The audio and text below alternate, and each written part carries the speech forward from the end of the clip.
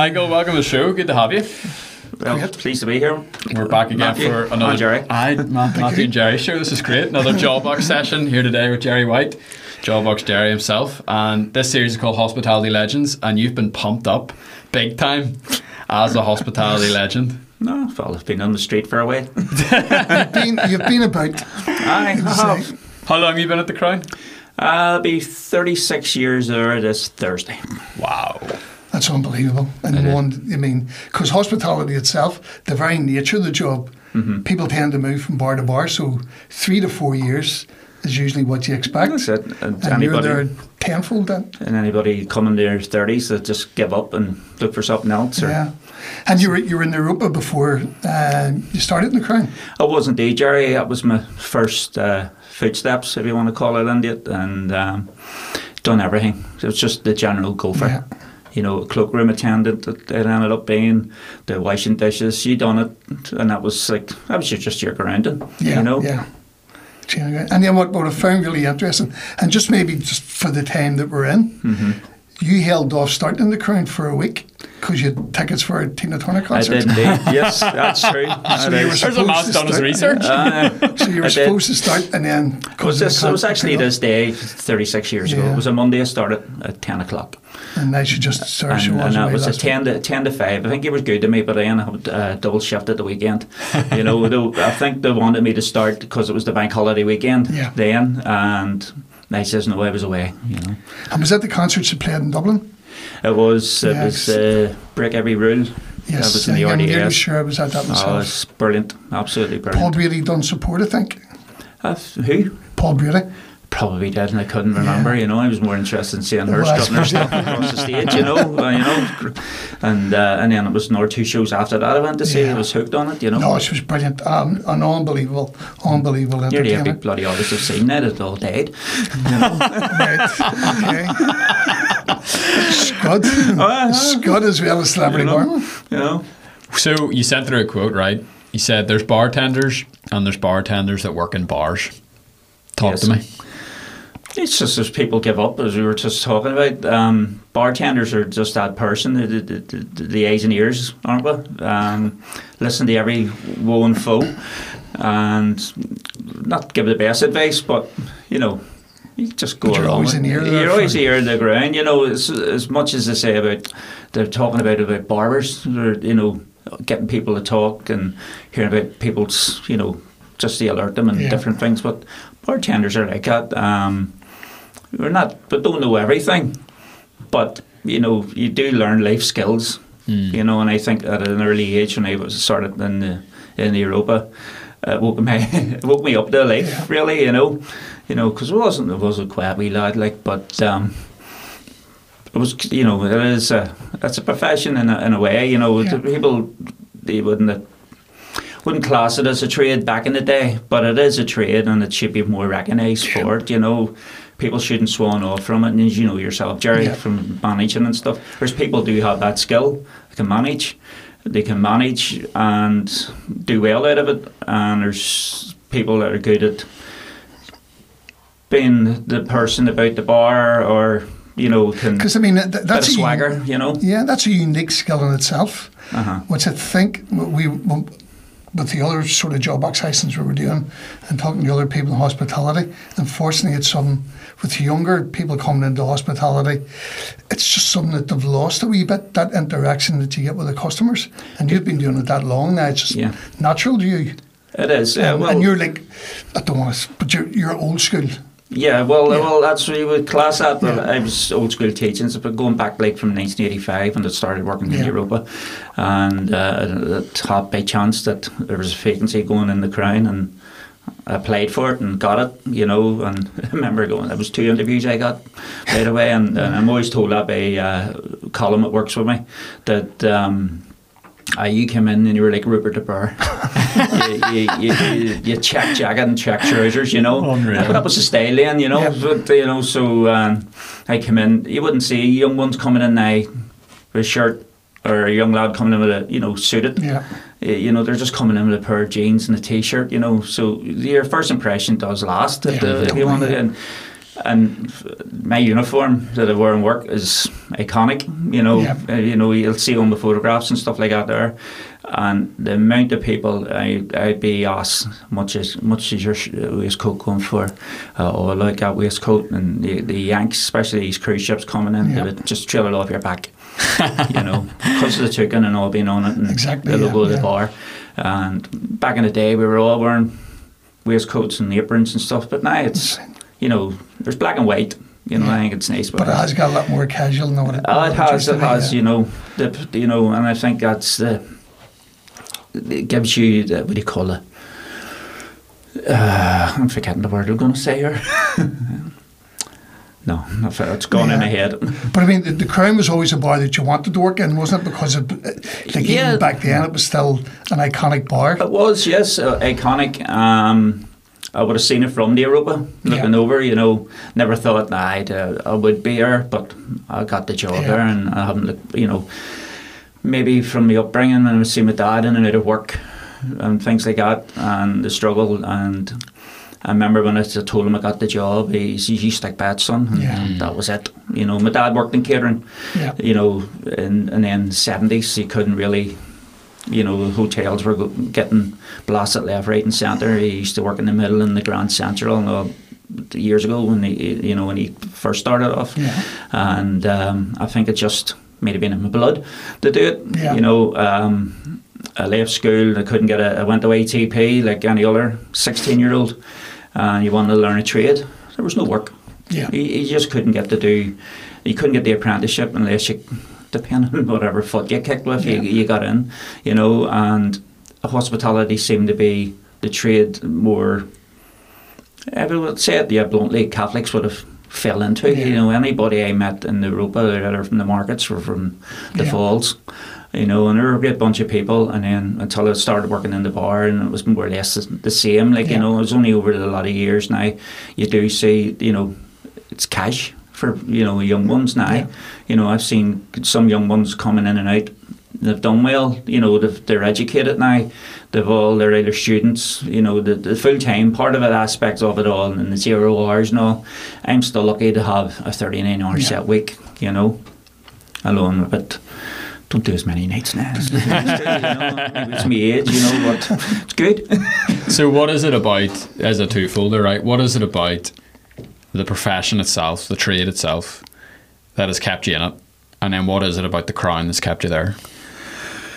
The profession, every day is different. I think every day, you just don't take one day to granted. You know yourself, especially our place, like it's Groundhog Day. You look up and there's a different face. You still get your local coming in and out,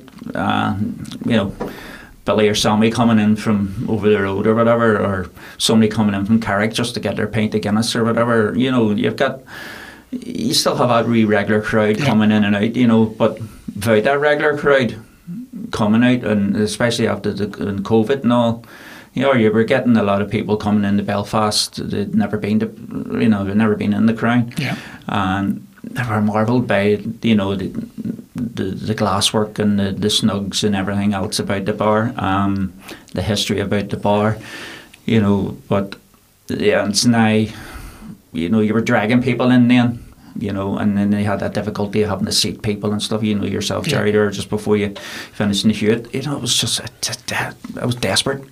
But now it's, and then really since the Good Friday Agreement, you've seen the gradual change over the years. I mean, the influx of people coming in and out, to come back into the city centre. And and the city centre's it is booming. I remember in the nightlife in the Golden Miles, they called it, and it was you walked on up the street, and then you had Harvey's restaurant, and then you went on around the Dublin Road, you had the Elbow Rooms. But everybody just seemed the Crown was either the first port of call or the last port of call, because the bus station was only across the street. And just even the position where the bar is, because you've got the Opera House across the road. That's it. So, and then obviously that's where a lot of the famous people would have come in, because you were only there your first week or something, and you were serving a pint to Brad Pitt. No way. I met Brad Pitt, that doesn't happen every day. No, it doesn't. There was an amount of people, even local stars. I've known Gordon Burns from the Crippen Factor days, from working in the bar, and he still comes in and out, and you know, gives me a wee nod for a call and of course, everybody knows Charlie Lawson, like, you know, but, you know, I know him as a friend, just coming in and out. I don't follow whatever he likes. I may like some things. And his wife's Debbie, as you know yourself, she does mountains of charity work and stuff like that there. Lovely girl, and she just loves me to bits, you know. And funny enough, it was actually at a 60th birthday party up in the house, you know, along with Michael Stewart and that. And I felt privileged even to be asked, you know, hello. When I went round the family, where you going, you know, you know, but I just know Charlie is Charlie, and of course over the years now, knowing Jimmy Nesbitt over 25 years, and he gave me a TV break in Cold Feet. That's right. You had a cameo role in Cold Feet. I got my cameo role. Yep. I was asked to say something like "Catch Yourself On" or something to David Bathwaite, you know, their Bathworth, whatever you call him. And he came in, the big snobby English one, you know, 3 pints here, find these Guinness. And I looked at him as if he had 2 heads, you know, so set up the Guinness and stuff like that. Him and John Thompson and that were in. That was a marvellous day, you know, for 3 minutes, and it took about 7 hours to do, you know. Get those, that's mental. All the BBC ones were coming in and out, and Alf Garnett, he came in, he was overdoing So You Think You've Got Troubles. I think it was around about the late 80s, maybe early 90s, and he was he was alright, but he didn't like me. Like, it's the comedians that like give a joke, but they don't like taking a joke. And he turned around and said to me, then I used to have a gold crown. Oh, and you get up in Brasso, I says, like, you get up and get the bick across your head in the mornings, you know. And that just didn't go down. And like a lead balloon with him, you know, and he didn't get that boy away from me and all that there, you know. And that was it. All I was doing was just standing in the background, supposedly with a lemonade, with a slice of lemon on it, and getting full with Bacardi, you know. So there's no Joe box then. That's right. So I mean, talk to me about the history of the place, because it's one of those real iconic Belfast spots. It is. Firstly, it was the Railway Tavern, and I think I'm going to go blank now. It was known as the Railway Tavern before it was taken over by Flanagan, and they took it over in around 1849 when the bar was established from Felix O'Hanlon, and he named it the Crown. And the old story of being him and her having the argument over the name of the bar, they all said, but if I'm leading the lady as a Catholic, he's actually buried in St Patrick's in Banbridge, and it was one of his sons or something was studying architecture and thought this was a great idea to do up the family business with these Italian craftsmen were actually in Ireland at the time to build the churches and cathedrals around the city centre, and they were nabbed to do a bit of moonlighting, so they got to fit it out the bars, very churchy looking, as you can know yourself, Jerry, coming in and out, and all the confessions, all the wee snugs were all putting bars down for a person of wealth or a lady didn't want to be seen drinking. So this is all before the suffragettes, really. You wouldn't have really seen a woman. And then the Crown, being what it is on the corner of the street, had a side door, so women would have came in more so through a side door and into one of the snugs and got their service. And of course there's the wee bells that they would have rang, and there's the alphabet A to J, which is hilarious when people ask you, oh, what's the A to J, sir? What's that mean? You know, all the Yanks coming in, and I says, well, you see, A, B, C, D, E, F, G. Around here was a red light area at one stage. Yeah. You're what? He says, a red light, you know, brothel. He says, upstairs was a hotel at one stage before. He says, and they rented out the rooms. But sometimes, I would say to them, the women didn't have the money for the rent of the room, that they used to snug. He says, and each snug is named after each. So A was Annabelle, B was Bertha, C was Charlie, D was Dolores. Oh God, that's great, man. They believe you. So it's only a joke, folks. But I mean, like, obviously around that area was very much well, they had the railway station across the street then, and it was, as I say, in the Railway Tavern. It was like the focal point, and then as the years go through, you know, 1947 being the big thing, the film The Old Man Out. That's right, yeah. You know, James Mason, was that? Star James Mason. F.L. Green, he was a novelist, and he he, what do you call it? He might have stayed and sat in the Crown, and wrote a couple of chapters. Might have been where he used the film. And then they did the bar in the film where they reconstructed the whole bar and Dagenham. And there's a still of it down at the bottom end of the bar. Now Mason isn't in it, but people still think Robert Newton is James Mason. And there he is, or he's not. And then there's first Doctor Who's in it, Hartnell, and of course the Irish actor Cyril Cusack, who I met way back in '89. Whenever the bar was going through its one of those, may have been a centenary or something or other, and he was invited in. I think it may have been something to do with the National Trust opening up and all that. I know Angela Rippon and I opened it up in '81 or something like that there. The National Trust actually took over the bar in 1978. So they did for the bar, as you know as yourself, for the old photographs when you look at it, was in disarray. You know, the Phoenix O'Hanlon was the last. They were the O'Hanlons. They were the last. McGeaney, sorry, it was McGeaney family. They were the last family to own the bar, and nobody really passed it on. Of course, 70s, Belfast was going through the conflict, terrorism, stuff like that. There's nobody doing, no bank was going to payroll anybody, and only for Sir John Betjeman, the poet laureate, coming to Belfast on marvels of the Crown Law and all. So we'll have to buy this place and we have to get this place. So through him, only going through it, it worked, didn't it? So it worked. So Bass Ireland, as you know yourself, Jerry, through the years when they were up in the West, they intervened, and then there was the agreement, so they had the 100-year lease, on these never-ending leases. So they more subsidised, paid the rent and stuff like that there.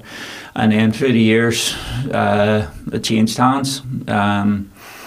Monopolies and mergers, and breweries couldn't own the amount of stuff in the 90s, so it was Tories again for you. So we came 6 continents, and then it went into the hands of M&B, and they were still the umbrella branch of the thing. So that's who I work for, is Mitchells and Buckler, and the Crown is owned by the National Trust, and all they do is just pay for the upkeep of the building, really. As I say, the bar, 90% of it's still original. The windows, God, they've had their share. Yeah, but the amount of bombs that went off in the Europa Hotel across the road, it's surprising that any of it's still left at all. Well, the last big bomb was only 30 years ago, and in the 20th of May.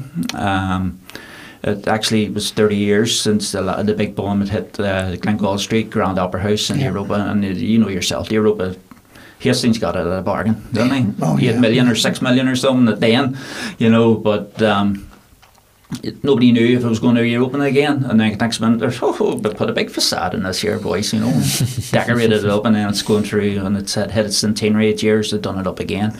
But great building, an iconic building of Belfast, really, and of course the Crown did suffer all that damage, like the panes of glass alone. Back then you're talking nearly £100,000 probably to do, like 30 years ago. I hate to pay for it now, because one of the snow panes was damaged there at the beginning of the year. £1,500 just for a wee pane of glass. Now it's just no bigger than a pint glass. Because suppose it would all be handcrafted. It had to be handcrafted, planished, painted, and then £1,500 just madness, just to replace. I must admit, the last big restoration that the bar had, it was done beautifully. It was just unbelievable. That was the smoking ban. Yes, that's right. Yes, the smoking ban came in, and then that's when they jumped on it. Because they were cleaning the ceiling and all, and that was unbelievable. They're supposed to be started and all, but because of COVID, they've missed a year, so they could be, I think, maybe starting this autumn.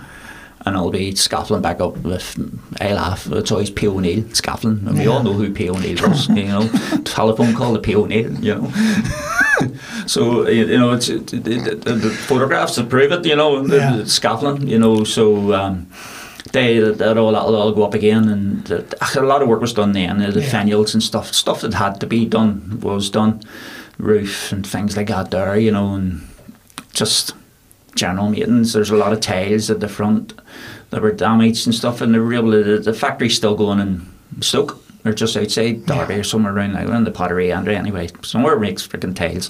So they're able to get the pigments and stuff like that there, and all they do is get plastered in. These experts come in, they're a great bunch of people, like the cleaning the ceiling, they'd take up to 8 to 10 weeks, and they were lying on their back with a drop of pneumonia and water and cotton buds, and cotton buds, I remember seeing photos. In and out. And the bar was divided off, and there was a big white sheet. It was like the new peace wall. And people were just coming in and writing. We didn't mind them writing on it because nothing worse. Anyway, nothing worse than the snugs getting scored. It's nothing worse than it. People think it's a laugh and I was here, blah blah blah.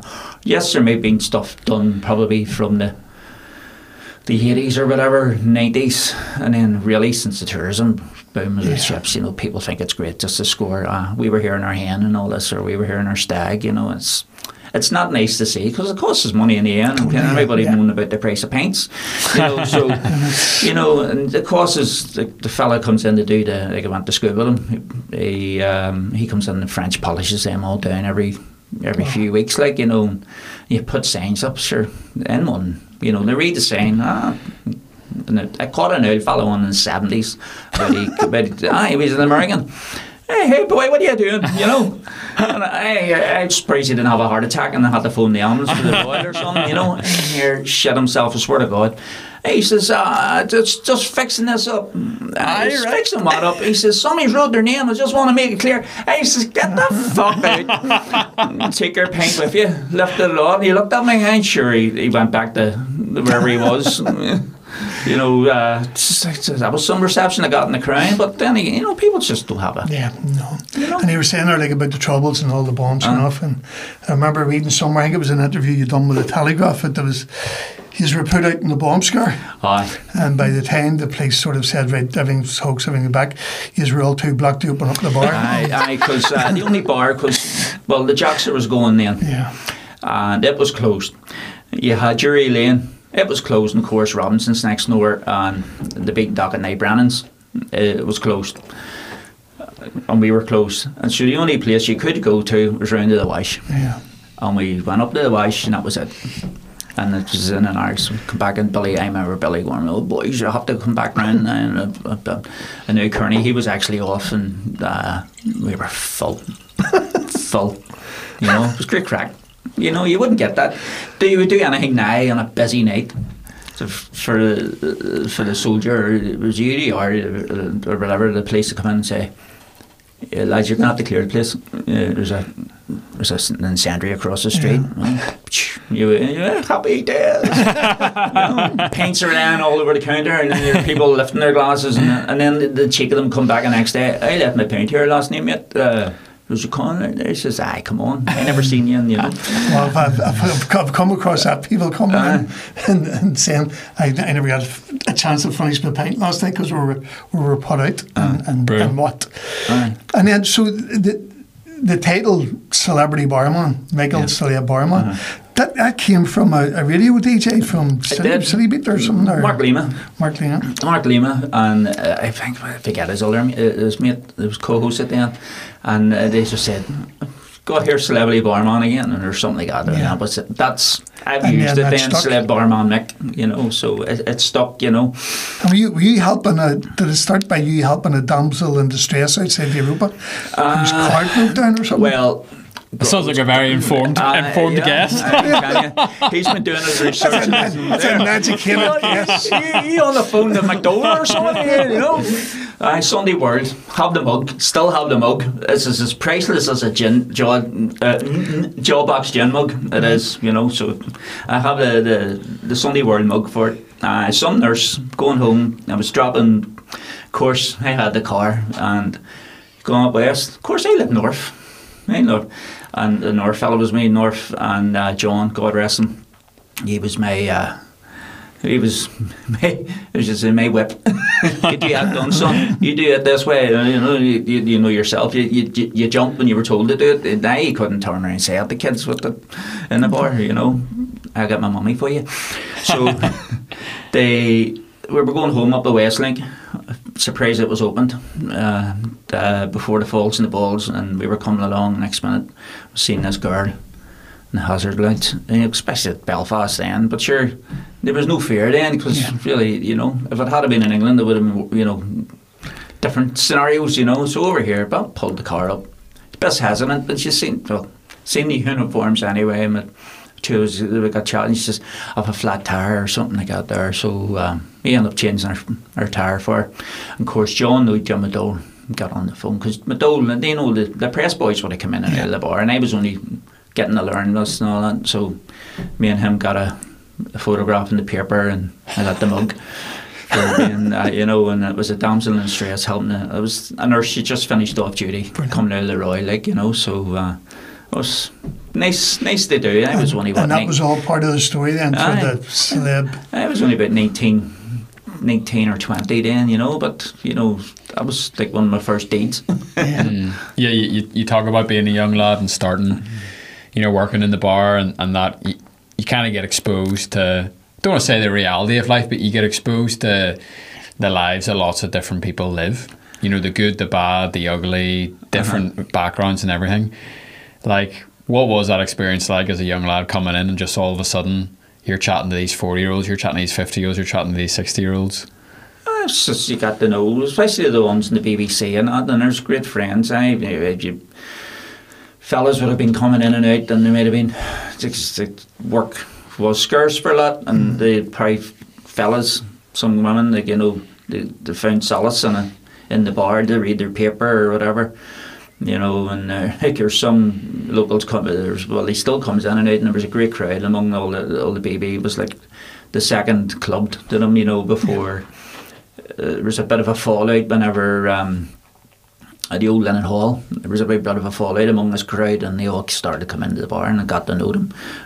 And as I say, I got my wee TV careers and my, you know, over an extra, you know. As much as I would love to have done, put my face forward to do what do you call it, Game of Thrones and stuff. You just couldn't, you know, because it was full time, getting time off and all.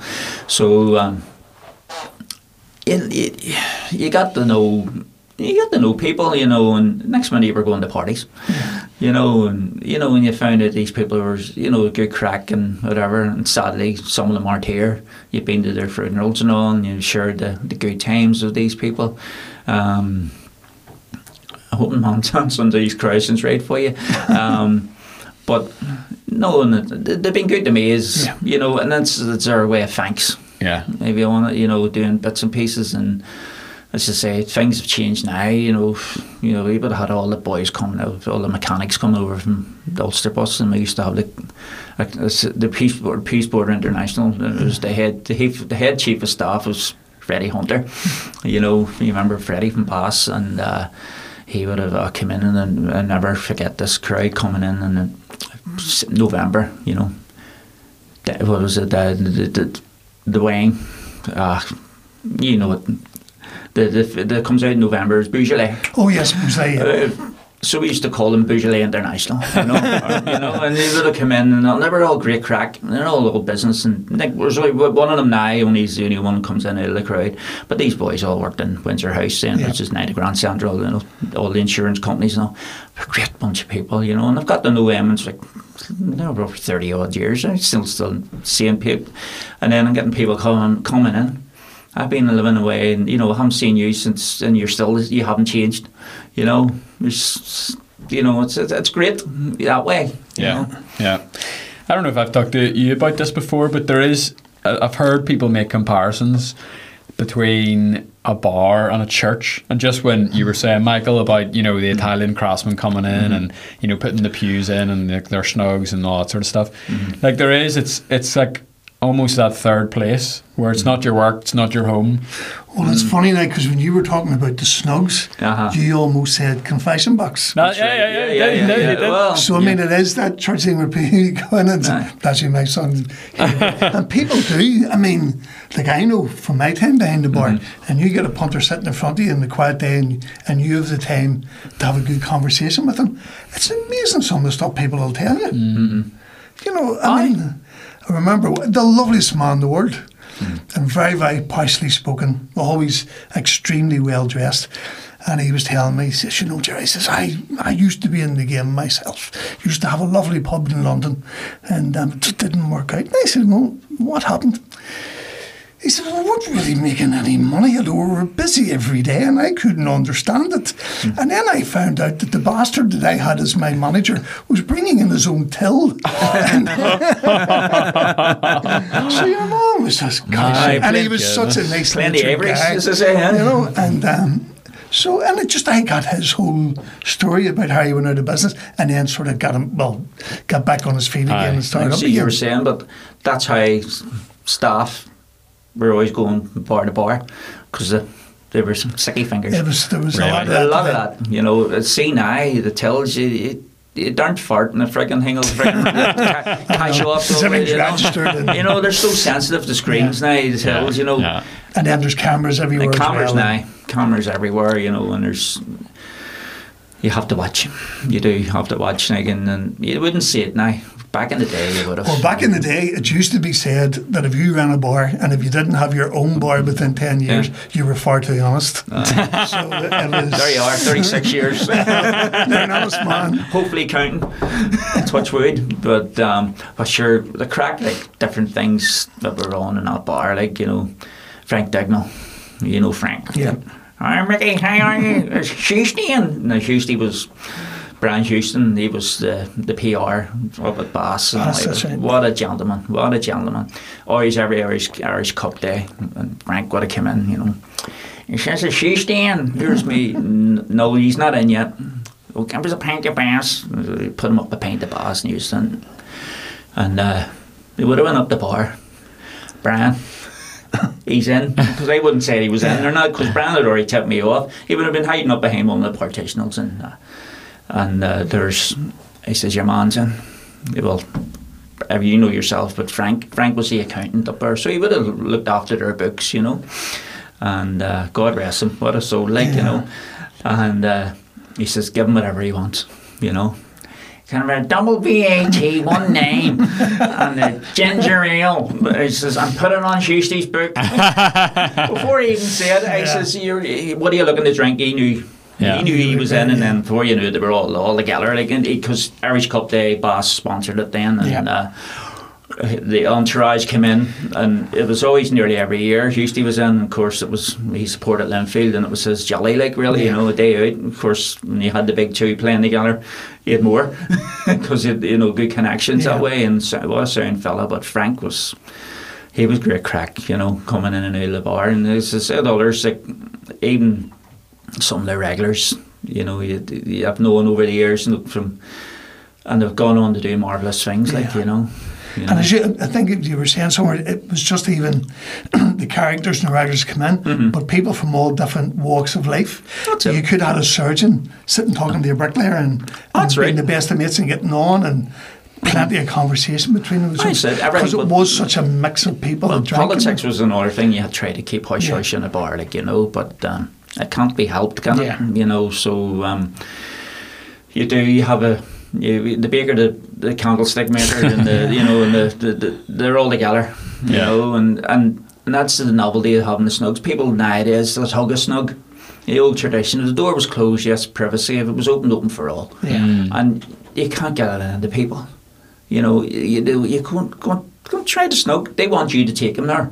Right. All right, you can, but the business has changed now. You know, the way we work now, if you grab a table and you come up to a bar, just like the way they do in most bars, and you place your order, pay for it, and you take a seat, and then we bring it to you.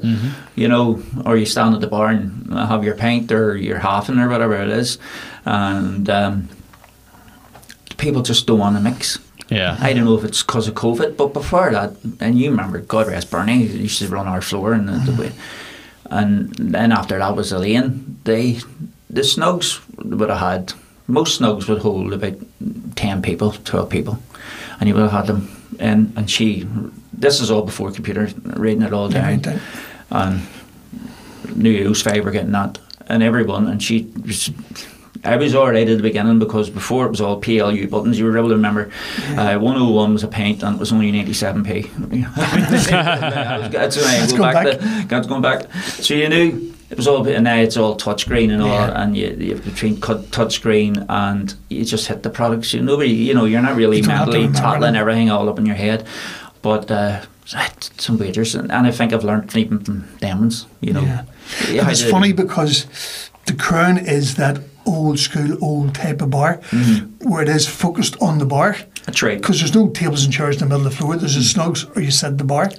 And I think the biggest thing that COVID hit was that you weren't allowed to stand at the bar. That's right. But you were allowed to stand at the bar, but you were allowed to sit at the bar. You weren't allowed to stand. That's the crack of it, man. Right. So you weren't allowed to stand at the bar and have your drink, but you could have a seat which was placed directly beside the bar. Right. You must sit it. It had to be seated whenever in the COVID, and it was so. Even the manager thought it was so because whenever up in the hill where Mr. Swan, like, he done well. I must admit, give applaud that man, you know, for what he done, like. But they coming out more so than what they done in England, like. But you know, and each, because we're owned by a British company, each region, Scotland was completely different to us, and we were completely different. We were ahead of them, and they were behind us, and you know, and we were always ahead of everybody, like, you know. So everybody was learning how to, and then that thing about your password, and you know, you can't come in if you haven't booked your table. Don't. No, you have to go. Right, and funny enough, Jimmy was out. Jimmy Nesbitt, he was out with his family, and he took it. He understood. Yeah. Way on over the Europa he came. He hasn't fell out of us because he's back in again, as you know. Because he knew it was out of your control. It was out of our control. But there were some people that were just so nasty about it. Yeah. Aye. So nasty, like there's like through the dummy of the thing. You know, look, all I'm doing is asking you. What you know, they were they were 3 difficult years. Yeah, I think there's no doubt about it. During that time, it certainly, without any doubt, brought out the best in people and the worst in people. Oh, it did. I mean, some of the things that I seen, the way people spoke to staff or just treated our people was unreal, unbelievable. I'd never witnessed anything like it. Bar, you know yourself, around the town, most bars will get minimum rate. Some bars will get that wee extra 50p more, or whatever. But maybe that's what puts kids off, wanting to keep on it. You know, unless you're thick-skinned, you know, you'll survive. Yeah. Really, you know, really, if you're thick-skinned, you'll survive. Like, I'm not that thick-skinned, but you know, to me, it's a job. You know, and I love it. Yeah. And then when you were saying there about the area around Europa and the train station, the Crown being a red light district, and the Crown had its own prostitute or woman of the evening, Amelia. Oh, Amelia the ghost. Who was murdered in the bar. She was murdered. She apparently went down the stairs and out through a window by her pimp. Right. And I remember we had a seance, you know, let's all touch fingers and thumbs. And I forget the name of the company, Ulster Paranormal Society or something like that there it was. And they came round, the next man, this is what you done. I thought Johnson's baby talk was getting put around the tables, right? And there was marbles getting rolled up. And then they done, they all touching the fingers, you know, and tell you what, they done 2, but the second one brilliant, because he came in then with all these heat lamps and things like this, because they knew they were onto something. And next minute this wee radio came out. This is a Frank Buck or some name. And what I done was go up and down and spit out. And I tell you what, it was the most frightening. And I can't watch horror films, but I was intrigued by all this shit, you know. And it was spitting out, and it spat out the name of what you call the boyo. It threw her down the stairs now. And then they went up on the top of the stairs. Right. And there wasn't a window or nothing open. There was no vents or extractors on. Somebody felt a cold blow right behind their ear. You know, like it wasn't dark or anything. Yeah. And like that, apparently it was his presence and all this here. He was about this pimp fella, you know. So we were walking around it instead of getting in case I get pushed down the stairs, you know. But they went down the stairs at a table, and it was just a wee round table where you would sat in one of the snugs before they put a flap table on, and it sat in there, and it sat one end of the bar, and we ended up from the front door to the side door. It trailed us up the bar. I was exhausted, and you know, your wee Stevie Webb, he was there, and he was out of puff. I think he never experienced something like that. There was definitely, you know, it was pitch dark. Yeah. You know, there was a bit of light, but we knew that we were moving, and there was nobody had lifted this table because it dragged, and it was a cast iron. And those are the big cast iron tables. Yeah, those wee round with the cast iron, and it dragged away up the floor. I was virtually spun round to my right. My God. You know. And is there ever anything lately? There hasn't been anything since, and sure somebody's listening to this here they will, but you can go on the YouTube. You can just go on the YouTube, Crown Ghost, you know, and you'll Google it up there and you'll see it. It was great. That was, God, it must have been well over 10 years ago, you know, and the ones who've done it, they were genuine, and they'll the usual, they will bless it and keep her, all this here. And it wasn't a religious meeting like or anything like that there, but it's just grace of God, look over us all and all that shit. And this was fascinating, you know, but first, as I say, I couldn't sit and watch a gory film, no way, but this year was... And you were in the middle of this. When I was 5, I was hiding behind the sofa when Doctor Who was on, you know, and the Daleks came out, or the Cybermen, you know, but it was great. It's interesting, like, you've been able to experience so much and meet so many people. You know, the world has been brought to you. That's what I think's cool about it. You know, it's not like you're flying to every single country in the world. It's like every single country in the world's just coming to you. They're coming to me, and they do. There's people that have come back. You were here about 3 years. And it's me. Yeah, it's still me. You know, I've grew a beard, like, but it's still me. You know, and I must be guaranteed. I must be on everybody's phone in every continent. Sure, yeah, 100%. Easy. Because, I mean, well, at the end of the day, you've, in a sense, you're becoming an ambassador for Belfast to many people. Because, I mean, a lot of people, I know when I go on holiday, a lot of the best memories that I have is a bar that I've visited, and I've really liked the bar. But there may have been an outstanding bar person who was just so good about telling you where to go in that city. If it's a city you've never been to before, I'll give you recommendations for restaurants or theatre or anything. That's true, so Jerry. You do become an ambassador for the city, and obviously you're so well known. And I get the staff from, we're such and such a place. Now, when I was working in the bar a lot of years back, I was doing a wee bit of courier work, and I got to know about Belfast a wee bit better, but I didn't know the streets of town. But there's somebody come in looking for somewhere obscure. I says, it's down around there. And the wee girl was somebody, she was fascinated, like I knew. Or only the other week, excuse me, I was actually heading home, and two Italians were standing on the corner of Wellington Place, or the urban retreat is. Yep. And I knew fine right they were baffled, you know. And Andy Watson was walking up the street, and they were him and the young lad who worked so long, and we were going for it. Says, you're never out of work, you know. Like, you know. So they ended up, these folks run, they go, where's St Anne's Cathedral? I says, come on, follow me. And I was going home. Are you getting the bus? Here's me, no, I'm not getting the bus. Like, he could just speak and just speak a wee bit of the lingo, and of course you do. I don't know if you do, but I put the Del Boy accent on, you know. The Del Boy French or the Del Boy, you know, the broken English, you know. Speak the same way as them, and you get a response some way. And as guaranteed, it was hopeless the languages at school, but it was either Irish or French, or if you went on the upper sixth for somewhere like that there, you could take on Spanish or German. Yeah. So I just used broken, speak down, bring their, everything's got an O on the end of it or whatever. And I brought them all around, flipping through Queen's Arcade up around, and got to St Anne's, of course, was shut. I says, you go up the street there at St Patrick's, but you'll probably see the same church in Venice. Yeah, that's so true. Know, they were from, then he started talking because Florence were playing Inter Milan. He was... they were playing Inter Milan in the cup, and he was talking about where to go. I says, you probably might get it in the bar, some bar, but there might have been an hour match on or something. You might, I think there might have been one of the Premier matches might have been on the same night, and you might, you know, get it in the bar. I'm sorry I just didn't go and put a couple of quid after meeting them. Of course they won that night. But you do, you're coming in and people are just asking you, and then you get to know all the boys from the Black Taxi ranks, and like you said, they're parked outside the bar, aren't they? You know, and they're coming in with people. Hey, Michael, you look after them, would you? Like, what about the other 50 I'm looking after here now, or whatever, you know? And they come in, they bolster you, you know, because, as you say, iconic.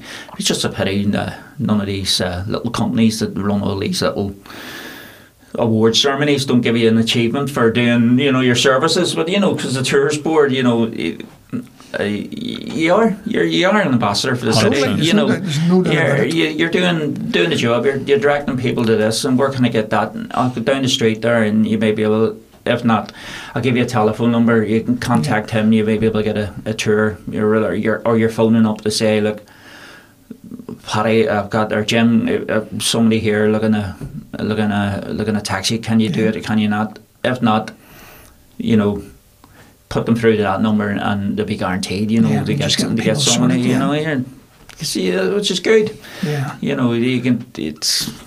And I know, like you were saying there, when you met those tourists and then you walked them around the surrounding city, and Belfast people are very much like that. We've had that in another job box session, didn't we? And I know that I have done it where I bumped into tourists and they were looking somewhere, a traditional pub to go for a pint, and I ended up walking them around the Duke of York or John Hewitt or whatever around by that, and I ended up staying with them and having a couple of beers with them. Brilliant. And they found that amazing. I probably made their holiday. Like, yeah, and Liverpool's very similar. Because that's happened to me in Liverpool. I was over, as you know, I'm not big into football, but I was over with Pedro. It was a derby match that he was over, and I went, I'll just go for the crack. And we were asking for directions, and this guy went, look, he says, sure, I'm not doing that. Come on, I'll go that way with you. And he ended up having a couple of pints with him.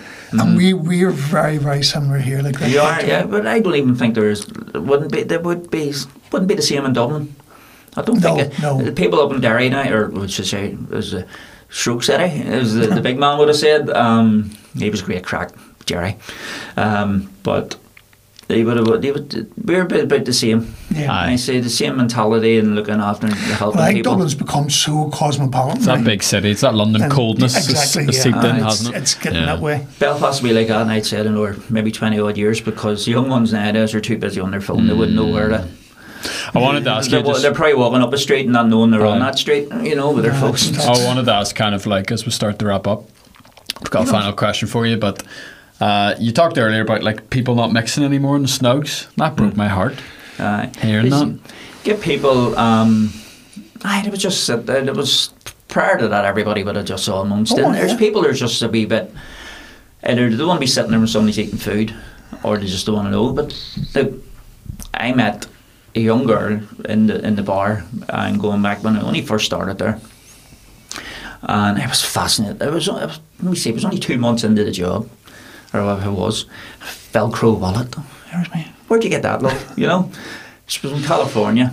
Next minute, there's my telephone, my dress. Just swapped it over. She was finished her nursing degree, and she was touring Europe. You know, Swiss descendant. I happened to go to Belfast.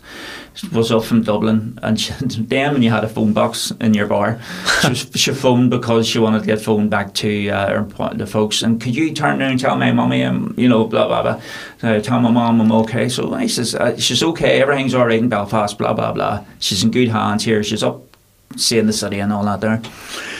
So we kept next minute. I mean, it must have been just 3 months later, whatever. Maybe this package arrived in the door. It was this Velcro wallet. Thank you very much. You know, this here, blah blah blah. I still got keep in contact with this girl, right?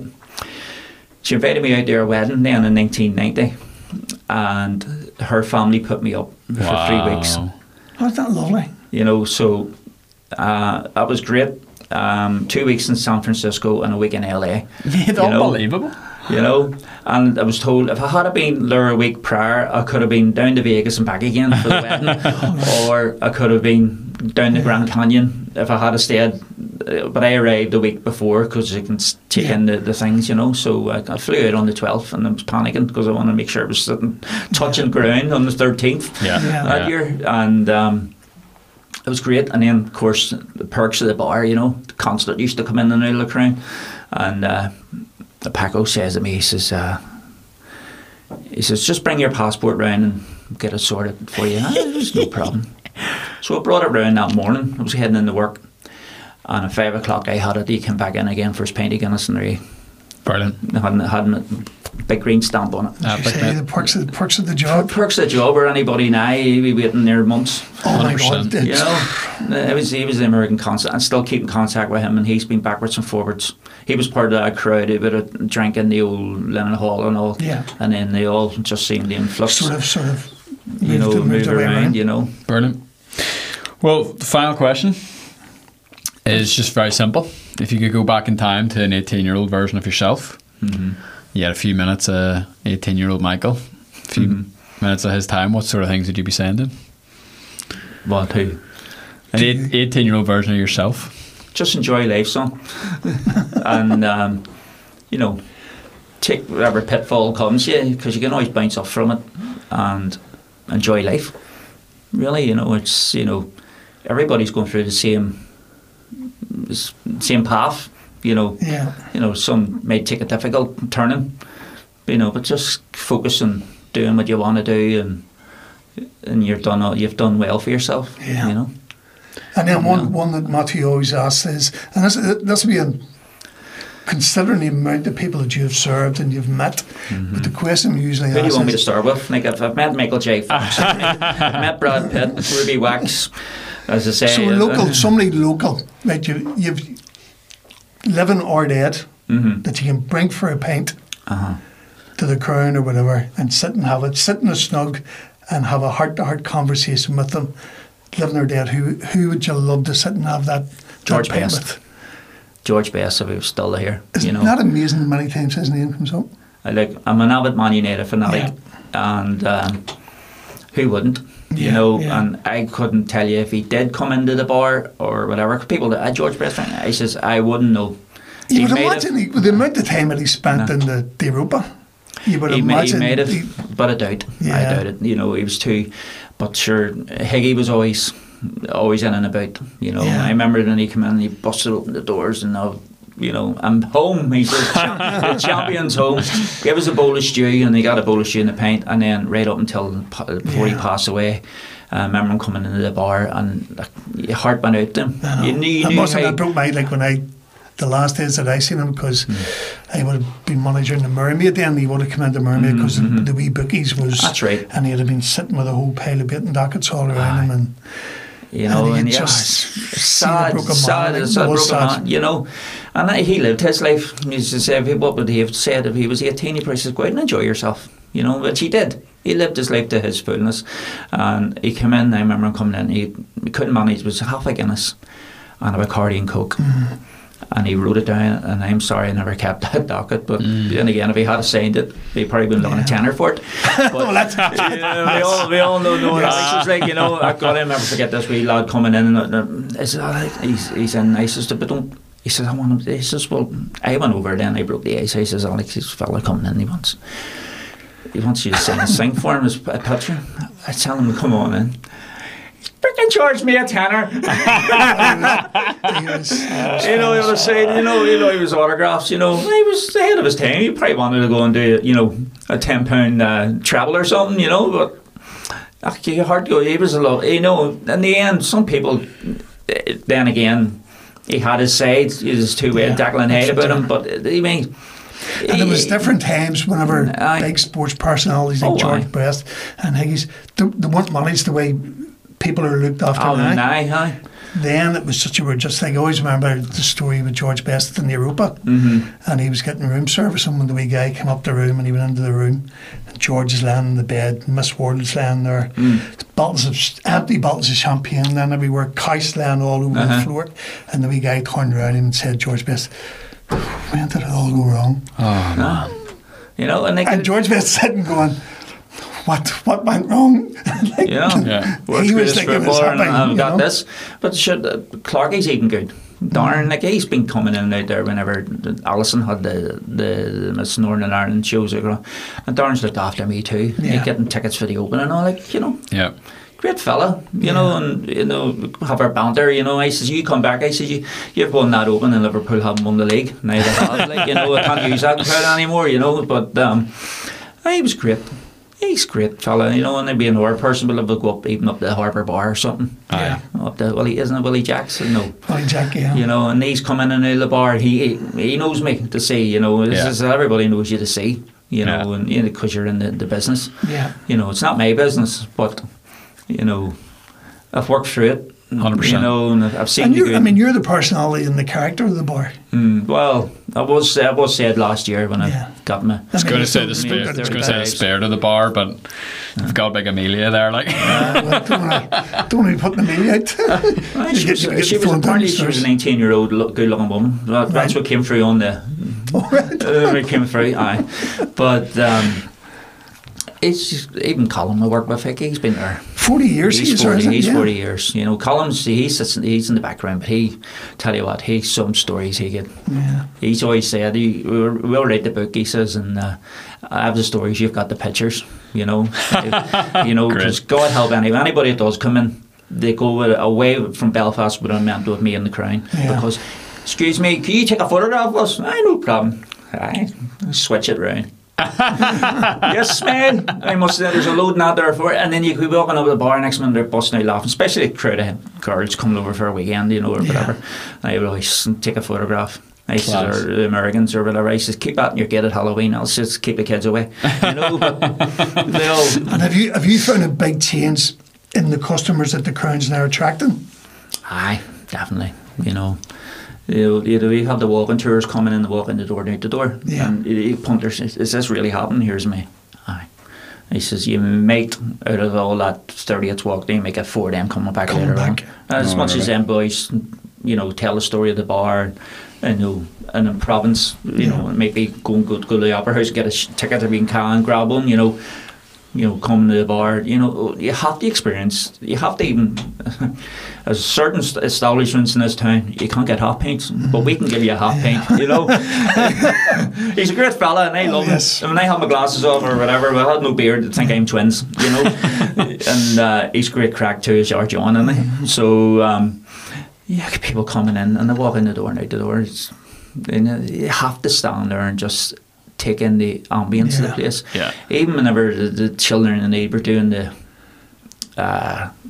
charity work, when before they built up round Becker, Lennon Hall Street there, they built that big, that was a car park and all that there, so they had the outside studio. I remember the friendship band, it was a friendship, and they came in through the bar and they turned around and done that. The Sally Ann even coming in, and the acoustics, see when you hear like an old trumpet going or something, the acoustics in that bar is unbelievable. You know, it's great. And then you had all that palaver of all, you know, the years have changed. You know, we've had Snow Patrol even had their, I was asked, and I says a boss, of course, every bar, you had to close at 11. What bar did?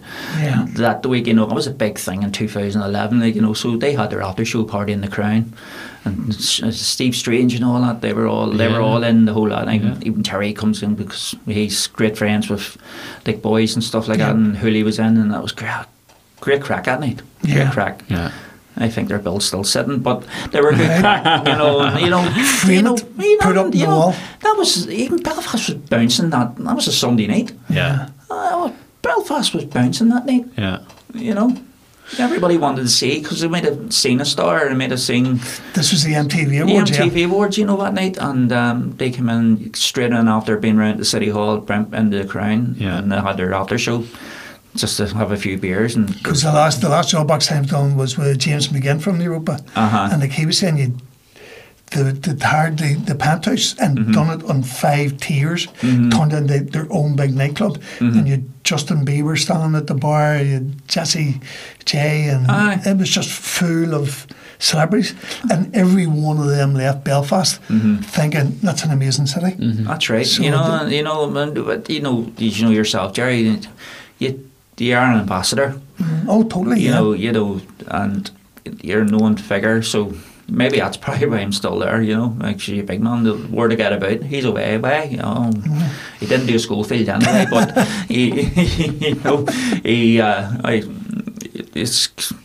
I just every day, as I say from the beginning, every day's different. You just take it. You know, you may get slaughtered. There's days you'll be standing there twiddling your thumbs, but you know, you have to get the duster out and do a bit of buffing or you have to clean that brass, but they have to do it, you know. 100%. You know. Well, look, Michael, thank you very much for your time. It's been a pleasure. Jerry always likes to give away. Yes, so as it's the job box sessions, we always give our guests a bottle of job box. Oh, lovely. And you enjoy that. I'll appreciate that, Jerry. As if I might get drinking it with the wife in the house. But I'll enjoy that. Thank you very much, sir. Thank you. Thanks, guys. Appreciate it. Brilliant. Thank you very much. That was a pleasure. That's a wrap.